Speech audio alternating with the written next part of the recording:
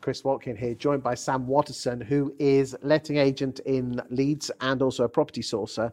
And he has one thing that really pisses him off, and that is pretty boy estate agents who look the part but don't know what the hell they're talking about. Talk to me, Sam.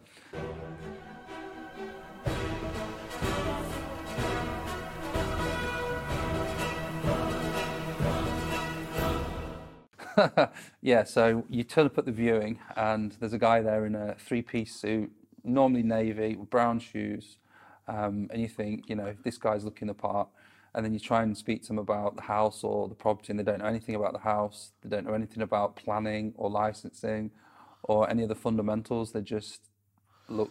Do you think they're just there to turn the key and open the door? I don't know. Potentially, yeah, but I just think that there needs to be a focus really on the service and the knowledge rather than the looks. Why do you think estate agents don't know all this information, or the ones that you come across in Leeds? I think, to be fair to most estate agents, they're probably used to dealing with family houses, selling for owner-occupiers, whereas when it's investment properties, it's a completely different ball game, especially with things like the Article 4. For me, I'm immersed in Article 4 because it's in most of the deals I do, so I know a lot about it.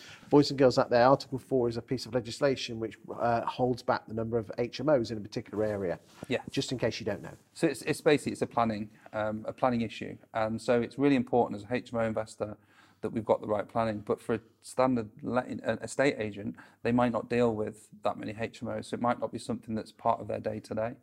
But that's quite a common one. Thank you for your time today. No problem.